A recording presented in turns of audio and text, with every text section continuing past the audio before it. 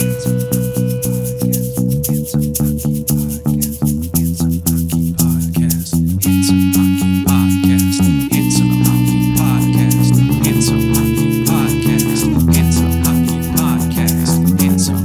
Hockey Podcast.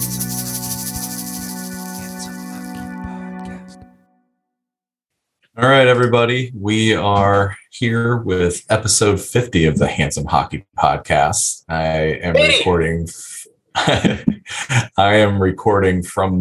We're both recording from our bedrooms because I was a little sick earlier in the week and we're just, playing that safe. My name is Jake and I am here with Evan. And we are your Handsome Hockey hosts. We host the podcast, whether we're handsome or not. That I think our significant others would agree that we are. So that's all that matters.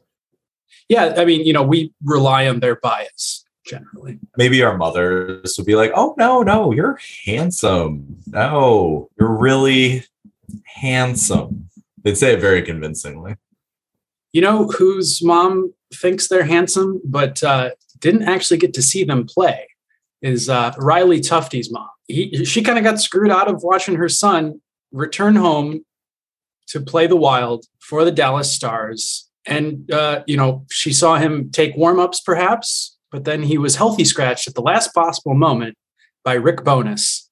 And people were incensed, to put it lightly. I guess I just don't get it. Jeff Blashill did the same thing to Dennis Cholowski last year. It just doesn't make they're playing their hometown. It's not like Riley Tufte is hurting the team. He's obviously of NHL caliber if you're willing to call him up to the big squad. So play him in his hometown, especially after the guy spent all of his allocation money buying tickets for his family. Yeah, something like $50,000 buying tickets for his family to come see him play because he thought, this was going to be his first game as a call-up in the NHL in his hometown, and got screwed out of it. He actually borrowed money from full-time NHLers to buy more tickets for his family to play to watch him play. Which is apparently sort of normal for these types of endeavors. And I think, maybe the older players get some ticket allocation too that they donated to him. But yeah, people were calling for Rick Bowness's head far and wide for a roster move that he didn't even think about. He was just oh yeah, we're setting lineups. We're just gonna, it was like he was setting his fantasy lineup and he didn't think, oh, hey, this kid's first game, he's excited to play and he's got maybe some fans that are going to be there. And he definitely bore the brunt end of that, and for good reason. Yeah, it's just a stupid thing to do. In a year of stupid NHL things, why add this to the pile? Just give the kid his first start. One of those minor big tragedies. It was oh, this came so close to be a really interesting human interest story, and you decided you really needed to start Joel Kiviranta, who is good, but kind of a bummer. He can sit for a game. Yeah. Also, in interesting roster news, Matt Murray was waived after signing a large multi-year deal with the Senators, and then just being very bad. Could not have seen this coming. Shocked face. Also, in totally shocking news, nobody claimed him. Yeah, right. So Matt Murray being paid a lot of money to play AHL hockey. There are worse things to be in this world. He can give it the Ilya Bryzgalov treatment, where he just shows up and takes everybody out to dinner and then says, "Hey, this one's on the Flyers." Yeah, and then he decides to get really into astrophysics. That would be doing the full Ilya Bryzgalov. I don't know if Matt Murray's a astrophysics kind of guy, but we'll see. Also, in weird hockey roster shenanigans, including the Senators. Adam Gaudette was waived by the Blackhawks, promptly picked up by the Senators, and then promptly scored. Yeah, Adam Gaudette, Michaela Gaudette's husband. He was kind of in and out of the lineup. He had some moments where he looked pretty decent for the Hawks.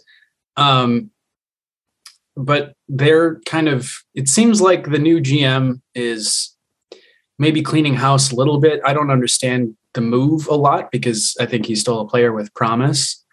And the Senators have gotten him basically for free. They got Victor Mete for free. Like, what is it with NHL GMs doing Pierre Dorian's job for him? Like, here on a platter, here's two really good young players. And, maybe you'll make them into something if you can find a goaltender. Maybe not. We'll see. Well, Anton Forsberg had like a 43 save win tonight. So maybe they're on their way. Yeah. I mean, anybody and their mom could have told you that Matt Murray was not very good, nor worth that contract. I told my mom that in a phone call. I was like, Mom, Matt Murray's not very good. She's like, who's Matt Murray? And I was like, you'll see. He's not very good. She was like, Jake, I don't care. Is this about your podcast? Oh, shut up about it already. Thanks, Mom. According to Michaela, she was actually doing a witchy seance at the time that he scored. She had his sticks upstairs while not watching the game, and maybe, had a smudge stick in there. She was doing some witchy shit, and apparently that works. So keep on doing the witchy shit, Michaela. We're fully behind you. Only if she wears a full-on witch costume and has a cauldron. Yeah, I really wonder the rate at which modern witchy people have large cauldrons. Like, those are expensive. That's a lot of iron and steel. That's a big effort to clean. I would think an NHL player could afford a cauldron. So what did you buy with your first NHL paycheck? Well, I got my girlfriend her witchy cauldron. And then the rest of the team goes, cool. And then he magically goes on a scoring streak, and the rest of the team goes, I need a witchy girlfriend. Yeah. So about that cauldron, can we come over? Yeah. And they're thinking typical hockey girlfriend who is extremely attractive, and it's this old brooding grandmother stirring a pot of eyeballs, and they're like, maybe we're not into this anymore, actually. Yeah, and in typical hockey wag fashion, she's like a blonde Scandinavian supermodel, stirring this cauldron of eyeballs. It's me. Sorry. So one of the more notable roster decisions that we saw this week was Evander Kane was waived and unsurprisingly not picked up with his giant cap hit, but sent to play in the AHL. This in the same week where his wife released a video of him waving an allegedly loaded gun at her. And she was also, in their custody case, sent for a psychological evaluation because she does repeatedly keep kind of breaking court orders to keep these things quiet, which to me is kind of BS. If you have a video of your ex-husband pointing a gun at you, you should probably be able to put that in the public domain. And she should have been like, oh, wait, there's a court case? Oh, I didn't know.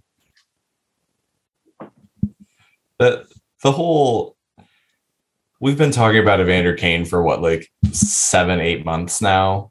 We've been talking about Evander Kane for so long now that I don't even know that I have much more to say about it outside of, I just really wish it could resolve itself soon so I don't have to keep talking about it. Yeah, and for their children's sake.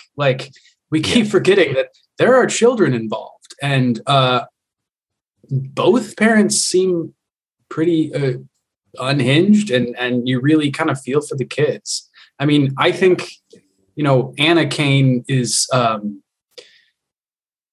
she's suffering from some serious trauma that he's perpetrated on her. But she's in a hard situation and it has acted out in ways that have probably ruined her legitimacy to some people. A lot of people think of her as a liar, and like Evander Kane's defense attorneys released a statement saying that the video was a part of a photography shoot, which as a photographer, I buy 0% of. What photo session do you do with the loaded weapon? Unless maybe you're Alec Baldwin. Like, it didn't seem like a photo session. He's like walking past his SUV in the garage and he just kind of like casually turns back and points this gun at her. But a lot of people have like put stock in his lawyer's arguments that this was part of a photo session. And it's like, what photo session you take loaded gun to, buddy? Where are the photos then? Yeah, like, that's also show us the professional photos. Where was the photographer? Who were they? Which would be hilarious if he was like, yeah, we're doing a gangster rap photo with my guns. And, we're like Evander Kane was trying to rehab his image at one point, maybe by like really leaning into being seen with weapons. Like, I don't know. That seems a little misguided, but I'm not going to put anything past this guy at this point. Everything makes sense in this case. Like, somebody could be like, he bought a hippopotamus. And I'd be like, yeah, he did. And a lot of people say like, oh, you're all haters and you want to see him fail. And it's like, no, actually, we've kind of been actively rooting for this guy to figure his shit out. And it seems like at every step of the way, instead of going in that direction, he's making it worse. So, we would much more prefer to see him succeed and be the exciting hockey player that he's been, instead of wasting his family and his own money with expensive lawsuits and a gambling addiction. Maybe the only funny part out of all of this is that the AHL team that he's playing with, the Barracuda, share the same building, the practice building, as the Sharks. So like, he's in the same building as the team that clearly does not want him ever playing for them ever again.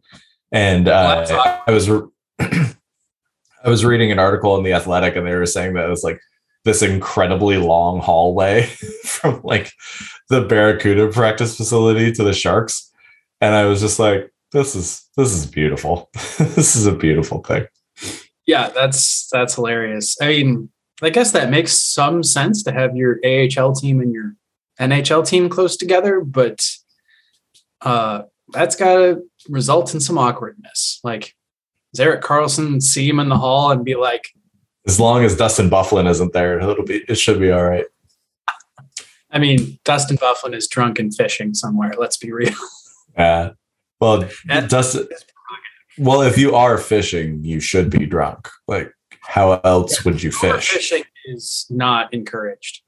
The people who like fish professionally, like, and get paid to fish, are you not drunk for that? Why are you? Why? The impression that maybe they're sober or maybe they're just like slipping flasks here and there. And I hope so. Otherwise, what a boring ass life that is. I mean, maybe they actually catch fish, so it's not as boring for them compared to us. Speaking of big fish to fry, the IOC has challenged one of the sort of significant pillars of the trans athlete issue, especially with relation to PHF and women's hockey, as we've discussed previously. They've come out and said that hormone therapy is perhaps not the right way to cage who is not a woman. And they've also come out against waiting periods. And the PHF and their trans inclusion policy, with air quotes, has stipulated a 2-year waiting period, whereas a much larger fish, the IOC, has said, no, we're not going to do that anymore.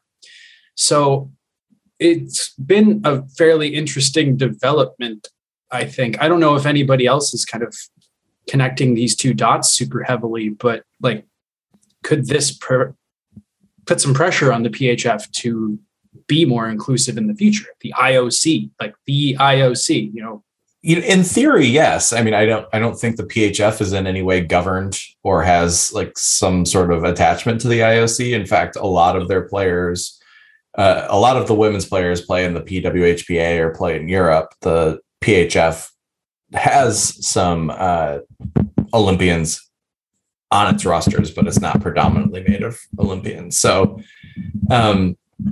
but I mean, in the global struggle for trans athletes, this is a huge step. This is monumental, and hopefully it has that sort of trickle down effect to these entities that are, not as visible as the IOC, where they say, oh, well, like the governing body of world amateur sport just said, hey, let's knock this shit off.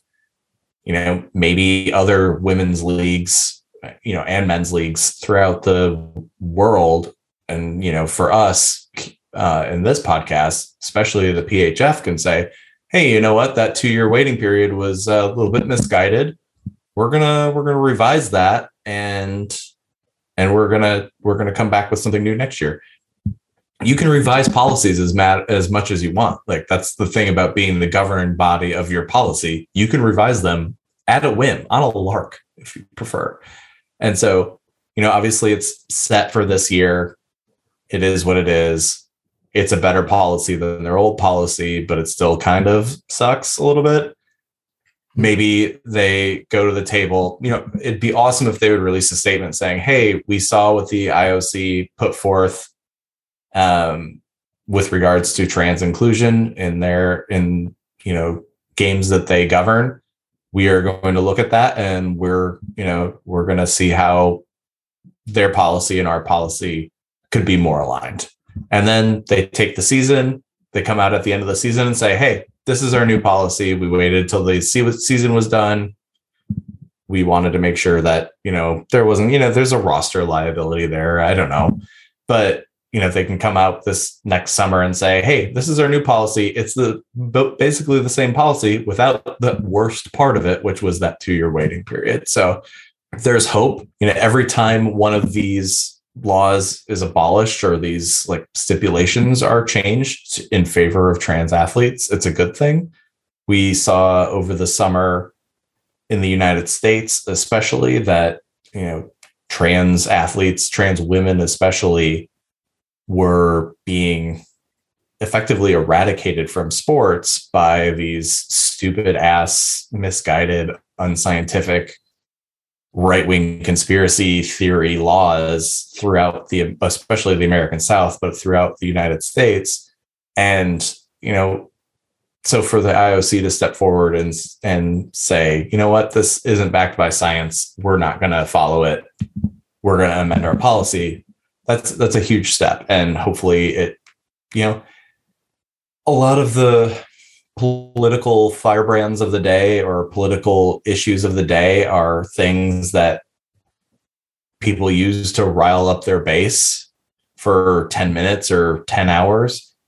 And then like something like this happens. And then like very quietly, 5 years down the road, all of these laws are off the books and nobody gives a shit about it anymore because nobody's stirring the pot. Right. Including the people who were the original pot stirrers. They just don't care because it's not a hot button issue for their folks anymore. So hopefully that can happen here, and we'll start to see these laws come off the books. And hopefully, as far as this podcast goes, hopefully the PHF can rethink their stance as well. Yeah, 10 U.S. states have laws restricting trans students' inclusion in sports. That's according to NBC News and the Movement Advancement Project, which is a think tank on the issue. And yeah, usually I see the IOC as sort of reactive and kind of not very helpful. I mean, I can't think of one offhand, but I know that they've, made some pretty boneheaded decisions in the past, but this seems to be a little piece of leadership that they've done. So they've put out a 10-page document called the IOC Framework on Fairness, Inclusion, and Non-Discrimination on the Basis of Gender Identity and Sex Variation. And where this seems to succeed, where the PHF has sort of failed, is it seems like they included trans athletes in drafting this and the up-to-date science.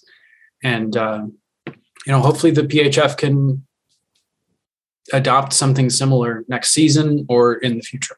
Speaking of trans issues in the PHF, Digit Murphy spoke this week, not about trans issues this time, which was nice. Well, actually, Digit's never actually spoke about trans issues except for that one interview with Diof Pendries.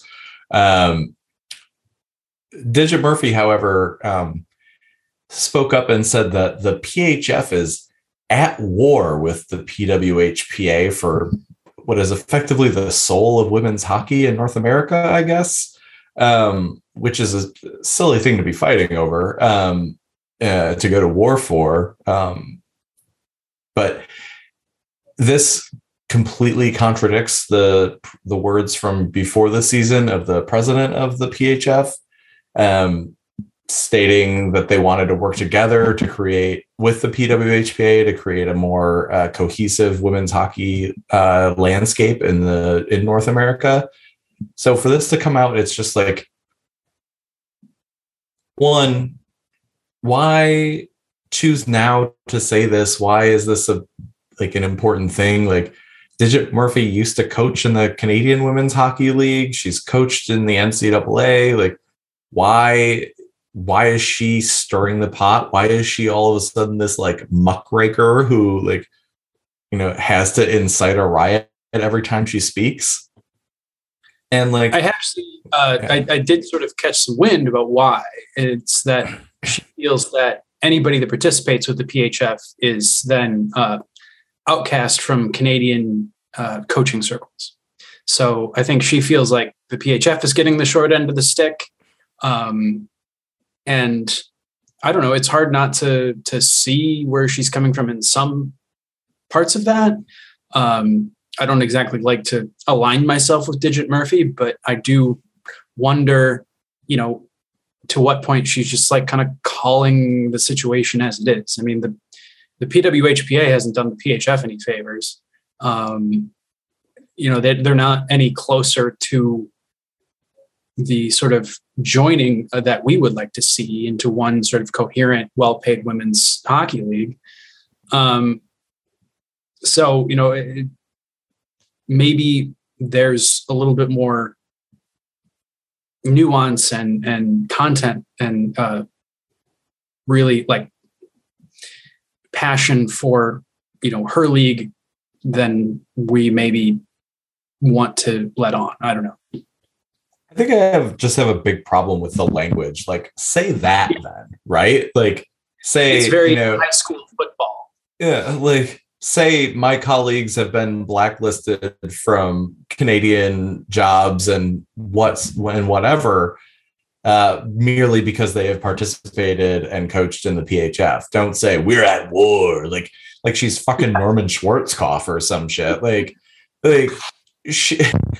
Just tell us what it is instead of this hyperbolic rhetoric. We've got enough hyperbole in the world right now. We don't need more. We especially don't need it in what seems like a very detrimental way. Especially after the president of your league tried desperately to smooth over that rupture earlier this year.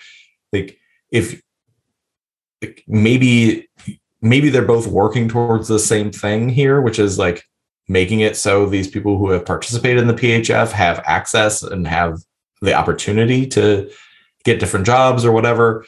But it seems like one is probably a bit more proactive than the other. And yeah, she's definitely shooting her own goals in the foot by saying such. And, I can understand the frustration with kind of political freeze out by the PWHPA and, a kind of process. It seems like it's not going anywhere, but it's probably not going to go anywhere faster now. If anything, this hurts her own goals. So, Digit Murphy steps in it again.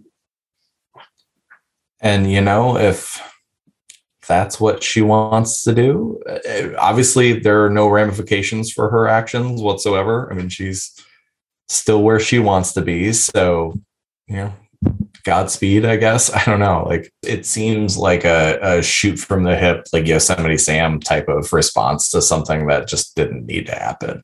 Speaking of the PHF, they were not in action this past weekend due to the American Thanksgiving holiday. Currently, we do still have the Boston Pride atop the standings. They have still also played more games than anybody else. The real story, I think, is the Toronto Six are undefeated, 3-0 so far, with a +6 goal differential in those 3 games. So they're outscoring every team they play by 2 goals a game. They look real good. They look super legit. Their defense looks better than I think a lot of people anticipated.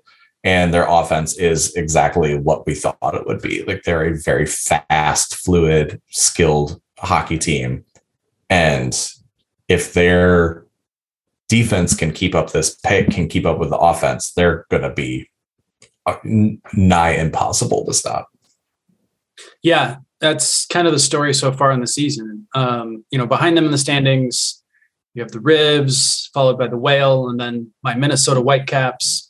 And then at the bottom, you got Buffalo. And what Buffalo really needs is another rough start to their hockey team because, Buffalo just can't catch a break.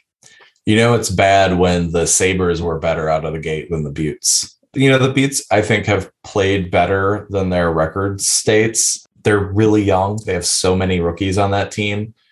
And they've played well, but it's just like, that takes time, it's a faster league. It's a stronger league. It's just a different level of competition than a lot of these women are used to. And so that it takes time to adjust. I think what we might see is like the Buttes have kind of a rough first half of the year and then kind of gel towards the end of the year. And then next year they look like this really strong presence. But, this year, it just doesn't seem like it's their year so far. The Whale got shellacked their last weekend out. So they are falling back to earth. They need to fix things on the defensive end real bad. Amanda Boilier buried an OT winner against her former team. That'll be a bit of a dagger if you're, you have to let a free agent go and then, she sinks you in one game. Like that's rough.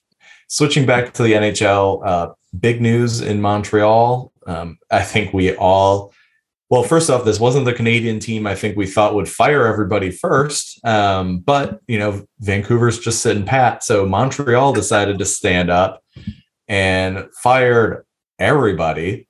So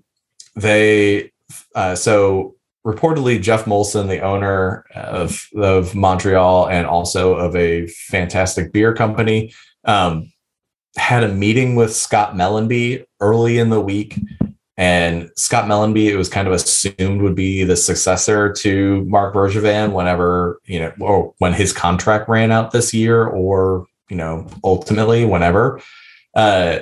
Apparently that was not meant to be, because after the meeting, Scott Mellanby promptly resigned from his position. The next day, Marc Bergevin, GM Marc Bergevin, assistant Trevor Timmons, and then the VP of communication, Paul Wilson, who you'll remember freezing for a long time when asked about a very obvious question about Logan Mailloux, all fired. They're all gone. Jeff Gorton was named the executive vice president of hockey operations, which sounds like a demotion because he's the vice president, but it turns out that Jeff Molson is the president of hockey operations. So really, he's just the guy below the owner. Jeff Molson talked about needing a bilingual general manager for this position. And so they got around that by hiring Jeff Gorton to be the VP of hockey ops. So there are a bunch of names swirling for the GM position. Probably the most interesting of which is Daniel Briere, which would be really, really interesting to see. But so far, nothing has come out. But we do know that they will be speaking French and English in their press conferences. Although Jeff Molson did not say they needed to be a francophone, just that they needed to be bilingual. Yeah, really interesting because Jeff Molson, specifically said this is not related to the drafting of Logan Mailloux, who, if you remember, we talking about, was fined in Sweden for distributing videos of him receiving a sex act, and against the wishes of the other participant. Correct. And he said this wasn't related, but yet he fired almost everybody involved with A, that drafting decision, and B, the PR on the back end. So it's really hard to believe that, this had nothing to do with this. But to me, hockey community has not forgotten that they drafted this kid. After he relinquished his spot in the draft and asked not to be drafted, they're the ones who took him in the first fucking round. Hard to believe that's not in play here. Also, the team sucks. There it is.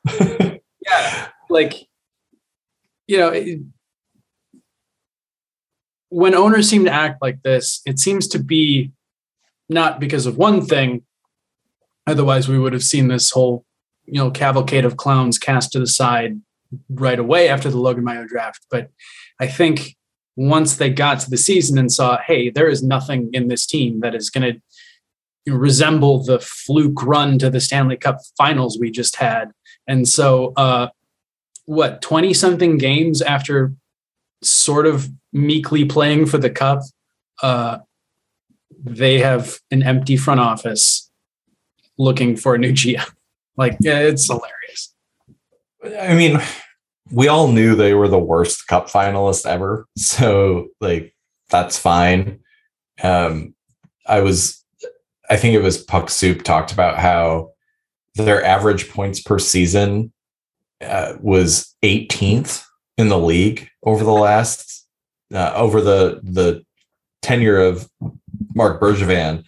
And for part of that, a large portion of those 9 years, they had Carey Price Woe, not Carey Price O. And so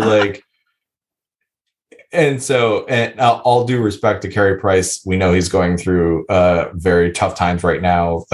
We're just commenting on the fact that he hasn't been up to his usual his career averages over the last couple of seasons, last year's playoffs accepted.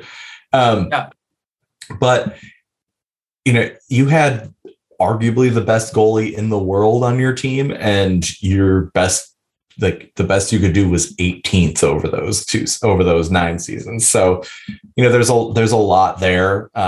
You could probably say this is maybe a year or two too late.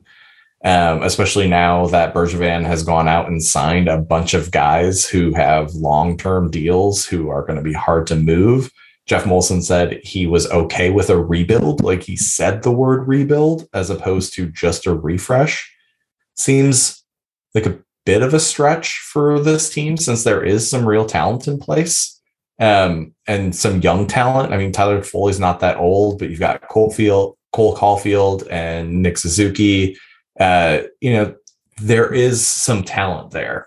But you don't have Jesperi Kotkaniemi. You lost him to a hilariously embarrassing offer sheet in the off season.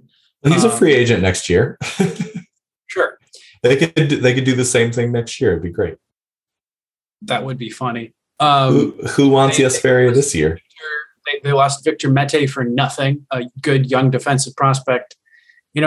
Their pipeline is not very suggestive of competing heavily in the future. I mean, you have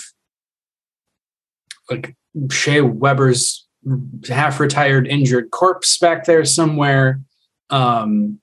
and then not a whole lot else on the defensive back end. You have Jake Allen. I mean, he's been excellent in relief of a mostly injured Carey Price. I mean, Carey Price is skating again.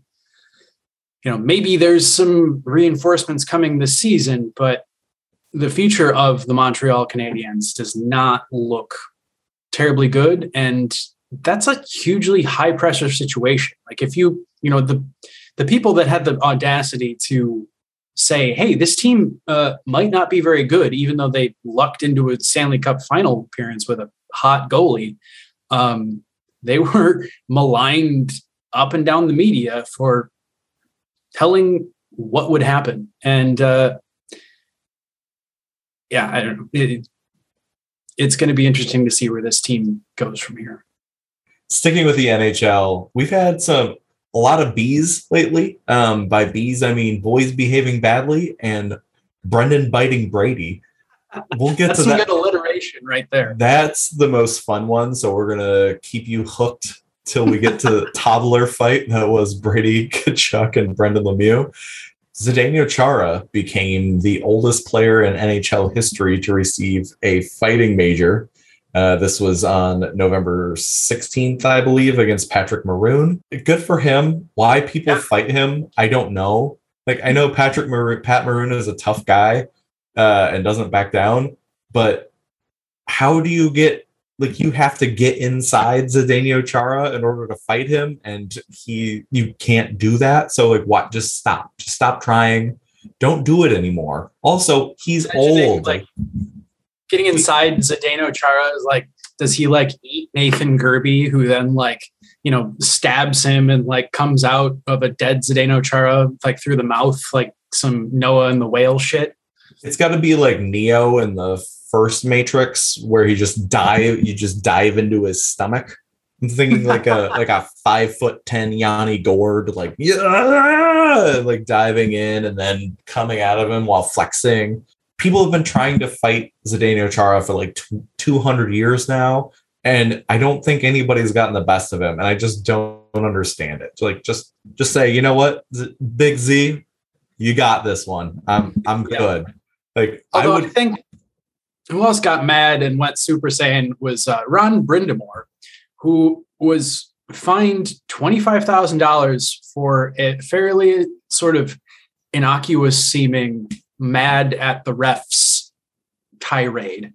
Not mad enough that the refs actually complained, but apparently it was enough that the NHL came and fined him 5 times as much as a player can be fined for bad on ice behavior for looking angry.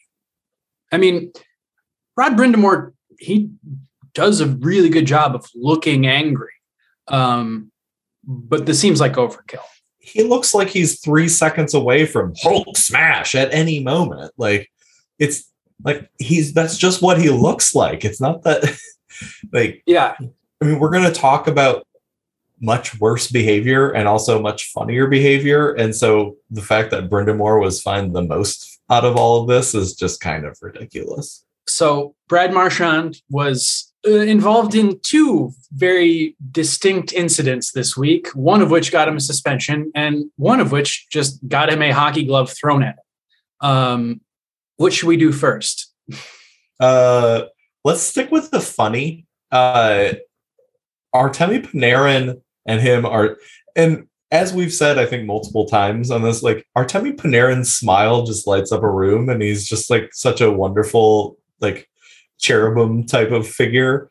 And playing hockey with his dog is one of my favorite comforting videos to watch.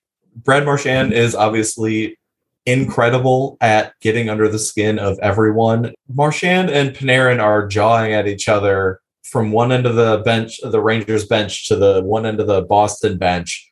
And a ref turns around and looks at it and then turns back to the game. And as he does this, Artemi Panarin throws his glove at him, which I don't believe I've seen before. And again, Artemi, so nice and wonderful. Artemi later came out and said that Marchand said something against Russia, which, that's where Artemi's from. And while Artemi has politics that are not, shall we say, fascist, so he disagrees with the current state in Russia and has gotten into hot water with that, it's still his home country. Well, I think that's the crux of what Marchand said to piss him off. It was something like, nobody likes you there. You're not going home for Christmas kind of thing, which absolutely appropriate to just chuck your glove at him. Marchand, to only add to the hilarity, when asked about it after the game, must have had this canned line that he thought of after getting the glove tossed to him. But he said, yeah, we talked about what we had for Thanksgiving and Artemi didn't like what I ate, which come on, that's fucking funny. I've said this multiple times. I used to hate the guy. I used to absolutely hate him, but I really just kind of love Brad Marchand at this point. He's fun. Yeah, if you're going to induce that kind of hilarity and then have a one-liner to back it up, that's the kind of shit that the NHL needs. Much, much more of. On the opposite end of that spectrum. Yeah, he committed a pretty obvious slew foot and got a 3-game suspension for it. I think part of the issue was he's basically gotten away with a couple of other pretty bad slew foots. There were a couple over the 3 years he has not been suspended that were pretty obvious in retrospect, but not called on the ice because they're behind the play or had some deniability, basically. Whereas this was a pretty clear slew foot. After kind of thinking it was maybe egregious to give him 3 games for this, I think it was the right call.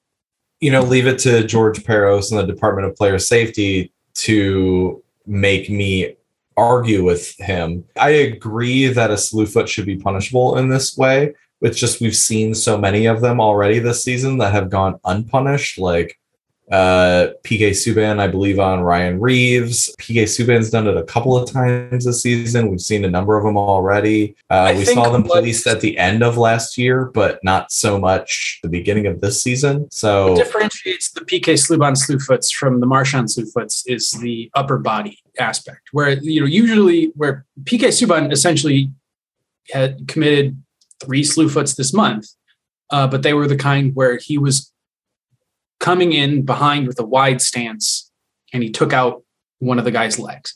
There was no upper body in it. Whereas Marchand, gets his upper body in it and really flips the guy and, has a high chance of resulting in a head injury or worse.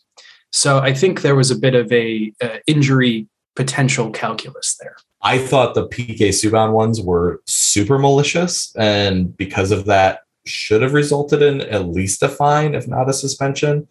And so that's where I have issue, is that why are those not even called into question, whereas this one was? But I do agree that a slew foot should always result in a suspension of some sort. It's one of the most dangerous plays in hockey.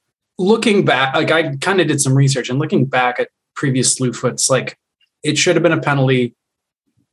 Maybe gotten a fine. I don't know if it's congruent to suspend him, because Mark Giordano committed almost an identical slew foot going into the boards in 2013. He received a 2-minute minor and a $10,000 fine.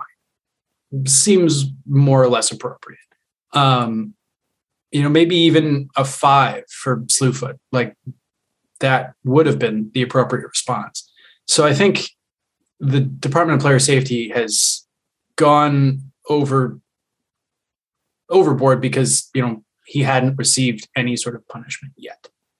In other boys behaving badly, so in a move that surprises very few people, the son of Claude Lemieux is a cowardly turd. Could have guessed. Yeah, who would have seen that coming? Brendan Lemieux and Brady Tkachuk got in a fight over the weekend, I believe. And in this fight, Brendan Lemieux bit Brady Tkachuk on the hands not once, but twice. I was hoping it was 3 times so I could say thrice. but here we are. There's this video from the penalty box of Brady Tkachuk showing the refs on his hands where Brendan Lemieux bit him.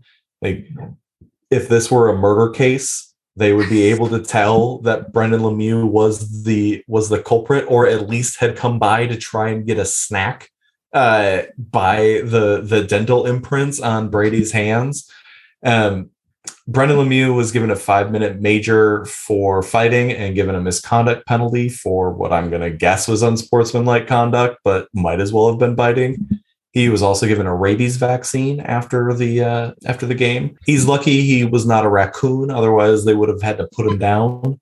Brady Tkachuk, for his troubles, was given a 5-minute major for fighting and also given a tetanus shot after the game. Brendan Lemieux was given a 5-game suspension after an in-person hearing with the Department of Player Safety. This seems like the smaller punishment between the two, of getting a 5-game misconduct or getting a 5-game suspension and like forfeiting like $38,000 in salary, or now possibly being an even bigger embarrassment than your father. So Lemieux hit someone in his own day. Yeah, and in a famous turtle, Claude Lemieux is, widely regarded as a jerk who nobody likes, and it turns out his son is the exact same way, which is actually something that Brady Tkachuk said in the post-game interview, that nobody likes him and that he'll be out of the league in a couple of years because he's also not that good, which was hilarious. That's some post-game presser was so epic. Like, just reading the transcript, it's just like, damn. Oh, damn. He ruined this man's whole life. Made all the more hilarious when someone took the transcript and paid Gilbert Gottfried to read the whole thing in a video. I encourage people to look up the Gilbert Gottfried Brady Tkachuk rant because it's so funny. I mean, like, Brady Tkachuk, when he said this stuff, was like actively pissed. Like, Gilbert Gottfried is like he's like, why am I reading this? I'm doing this for a paycheck, but I'm going to put my all into it. And this whole situation was just bonkers. I almost want to thank Brendan Lemieux for, giving us this insane memory to have. And like the poetic thing of son and dad both biting people while in the NHL. Like, you can't make this shit up. First off, Gilbert Gottfried is a treasure, and we need to keep him in our lives as much as possible. Second, it's like there's like little angels and a little devil. This is a devil, apparently. I don't know what that hand gesture is. I'm not used to being on camera, but sitting on Brendan's shoulders, and they're both his dad, and they're both going, bite him, like fucking Gollum biting the ring off of Frodo's finger. Like, this wasn't a reenactment of the fight at Mount Doom. This was an NHL hockey game, and you don't get to bite people in it, you jerk. Yeah, this was crazy. A whole lot of people kind of came out after Brady kind of called Brendan Lemieux out and said, yeah, actually, he's not very well liked. I think Jonathan Quick kind of came out on Brendan Lemieux's side, as a teammate is wont to do. But I think everyone just kind of agreed that this is pretty congruent with the type of player that Brendan Lemieux is. And yeah, it was pretty egregious, and he'll probably have to answer for it. One of the nice things that surfaced out of this was a video of Claude Lemieux and Keith Tkachuk fighting in 1992. That was pretty funny. This whole situation was ridiculous. And honestly, I am here for the next couple of years of the Tkachuks just running Brendan Lemieux in hockey games because of this incident. We're gonna end this week's episode on some fun. If you haven't already had fun with the biting, this is a long theme of this episode is fun.